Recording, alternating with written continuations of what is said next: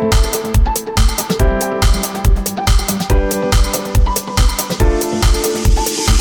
说中文 Chinese pot, Chinese pot, Chinese pot. That's the way to learn Chinese. Chinese pot, Chinese pot, Chinese pot. That's the way to learn Chinese. 你好，欢迎收听中文播客高级中文的媒体课程，我是朱琪。大家好，我是康妮。康妮，今天我们要看的这件事情呢，在中国社会上是引起非常广泛的一个讨论啊，让人们都非常的惊讶。哎呀，怎么现在会有这样的事情？那今天我们要看的是怎么样的一个社会热点事件呢？我们今天要看的呢是丈夫因为拒绝在手术单上签字而导致了他妻子和孩子的死亡。就是说他的妻子呢难产，对，那么医院就是要给他做手术，把小孩给拿出来，但是需要老公的签字。可是这个丈夫不知道是什么原因，就是不愿意签，而且还写下了不做手术后果自负这样的文字，最后的后果就是太太和小孩都非常不幸的死亡了啊。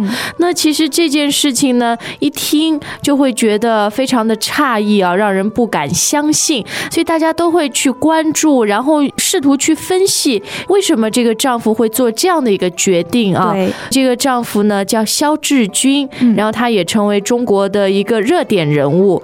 我觉得在这件事情上面呢，是集中体现了中国社会很多尖锐的矛盾啊，有城乡的差别。因为这个肖志军和他的妻子都是湖南农村到北京打工的，这件事情呢是发生在北京一个非常大的医院朝阳医院，然后体现了我觉得农村和城市人意识思想的差别，然后呢又体现了我们现在常说的医患矛盾，就是医院和患者之间的。因为很多人到医院都会顾虑医院会不会来赚我的钱啊，对，给我医院乱收费的现象非常严重。没错，这样的矛盾。那还有就是法律和伦理常理之间的一个矛盾啊。那通过今天一篇短短的文章呢，都有比较震撼的一个体现吧。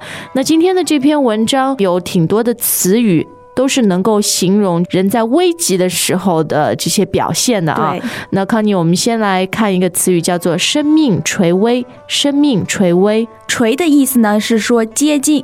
接近，那生命垂危，这个危是危险吗？对，就是说接近死亡，到了最危险的关头。生命垂危。那其实大家会很怕的情况就是生命垂危，然后你去医院又身无分文，就好像今天这个肖志军一样啊。身无分文的意思其实很容易理解，对，身上一文钱也没有，就是说非常非常的贫困啊，身无分文。遇到这样的情况，当然就非常的束手无策。对，束手无策的意思呢是说在遇到困难的时候，双手就像被绑住了一样，没有什么办法，什么办法也没有。那接下来咱们要看的是哪一个词语呢？下面我们要看的是一个词叫僵持。僵持，僵形容的就是没有任何的发展，没有任何的行动，对吧？对，就是僵在那里了。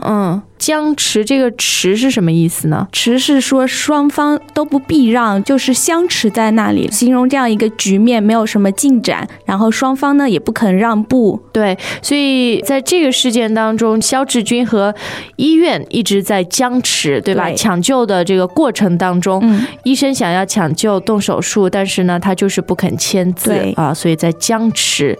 而且他一直对医生的劝告置之不理，置之不理。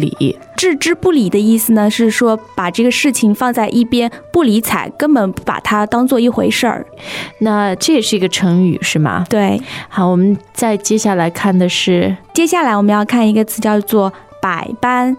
百般，在文章里说的是百般劝服啊，因为当时医生啊还有其他的一些病人百般劝服这个肖志军说，哎呀，你一定要签，否则你的太太和孩子会非常的危险啊，而且还用各种各样的方法去劝导他。那么这个百般就是说用了非常多的方法，对，各种各样的方法，百般劝说，百般劝服。那我们还有什么情况底下可以用百般？还有百般刁难，或者百般跟阻挠。Greetings, everyone, and welcome to Chinese Pod Trivia. Our first question is, how long will it take you to become an intermediate Chinese speaker using the Chinese Pod app? Is it A, the rest of your life? B, you should already be an intermediate speaker? C, 3 months? Or D, Chinese Pod has an app? You should already be in. Ooh, that is incorrect. The correct answer is C, 3 months. That's right. Head over to ChinesePod.com now to register for your access to over 4,000 lessons. Get the Chinese Pod app now on Google Play or the App Store. 好像都是和不太好的有关的，因为就一件事情非常的难做嘛，所以你要想尽各种各样的方法，要百般，对吗？对。好，那我们再接下来看一个救死扶伤。救死扶伤，救死扶伤呢，我们都知道是医生的一个天职。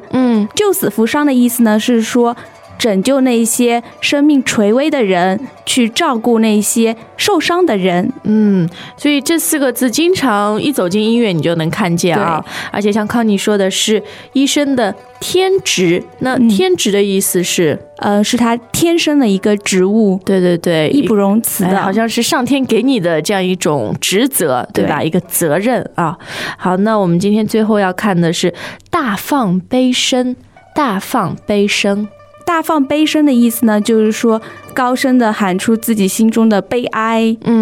所以从字面上面我们也是挺容易理解的啊。对，好，那今天这篇文章呢就是这样，看了以后让人非常的震动啊，而且有一点难过。对对对，就是记录了一条生命在这个世界上然后逝去的一个过程。而且过程当中就好像文章所描述的啊，你就觉得啊它是可以被避免的。而且当时甚至很多在医院的病友啊，就像刚刚康妮说的，用各种各样的方法来劝萧志军签字。对，甚至有人说你只要签字我就给你1万块钱。对，因为大家觉得他是不是怕签是因为负担不起手术的费用， 对吗？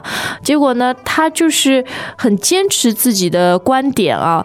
那当然在他的妻子去世和孩子去世以后呢，有各种各样的社会学家、法律学家，甚至还有很多心理学家都在研究啊他这个做决定背后的原因是什么。而且呢也经常在媒体上面会看到对他的采访。那还有一个就是会看到这个女孩子的妈妈跟他僵持，对吧？然后跟他很激烈的争吵，就是说你把我的女儿害死了啊。对。那康妮，其实我们看了很多对于萧志军自己的采访啊，他现在有的时候说后悔，有的时候又不后悔，就是你完全不知道他是怎么想的啊。对，让我们感觉他精神上好像是有点问题的。但是当时在医院，就是他不签字嘛，这个医院还派了自己精神科的专家来给他做鉴定，但是鉴定的结果是他精神毫无异常。对，所以他做出来的决定是大家必须尊重的啊。所以很多人呢现在就说萧志军是一个极度偏执，就是说很坚持自己想法的人，别人说的话听不进。但是更深一层次，还有人就看出像萧志军这样的我们说社会边缘人的这个生活啊是非常辛苦的。对，我们也可以看到这样一个群体的生活状态是非常的凄惨的。对，因为从农村到了城市来打工啊，对，然后呢其实遇到这些生老病死的问题，他们是非常害怕的，因为没有一个医疗保险。对，然后在城市到大的医院的费用也是非常的高啊，他们根本承受不起这么高昂的医疗费用。对，所以他们根本不敢去大医院看病。那萧志军这次呢就很坚持，他说他们去医院是因为他妻子感冒了，是吧？对，然后到小的诊所呢看不好，所以又到北京这个非常大的医院。然后呢医生说，哎呀，其实你这个妻子情况很危急，一定要把孩子我们先生出来啊。但是他就很坚持说，没有，我妻子不是生孩子，生孩子的时间还没到，她只是感冒，打针就好了。一方面呢是他比较愚昧的一些思想，另一方面呢他是害怕说怕医院打劫他。对，还有一个就是有些人说你是不是害怕要负责任？万一签了同意手术的字以后，你的妻子在手术台上遇到什么问题的话，别人会让你负责任。那后来呢，又爆出来说他们两个也根本没有结婚，对吧？而且这个肖志军也是被媒体啊、被社会围攻啊。刚开始我觉得是千夫所指，就是说大家都说他不好，然后慢慢会有人试着去明白他，甚至试着去理解他，觉得其实社会是需要给这样边缘的人物多一点的关注的啊。那当然这个事情每天都有新的发展，如果大家关注这件事情的进展呢，也可以到中国的一些网站上去查这些新闻。对，然后有很多的评论都能够让你更加的了解这件事情，而且了解一下中国现在的社会情况啊。当然我们每一课都有一个时间的限制，不可能把一件事情说得非常的透彻，非常的明白，但是希望我们的课程呢，是你了解中国，然后学习中文的一扇窗户。好，我们今天的课就到这里， Chinese Pod 下次再见。再见。As usual, ChinesePod provides an extensive selection of learning materials for this lesson on its website, www.chinesepod.com. You can access this lesson directly with the lesson number 0752. So just go to www.chinesepod.com/0752 and you will find a transcript, vocabulary, and much more. The link again, www.chinesepod.com/0752.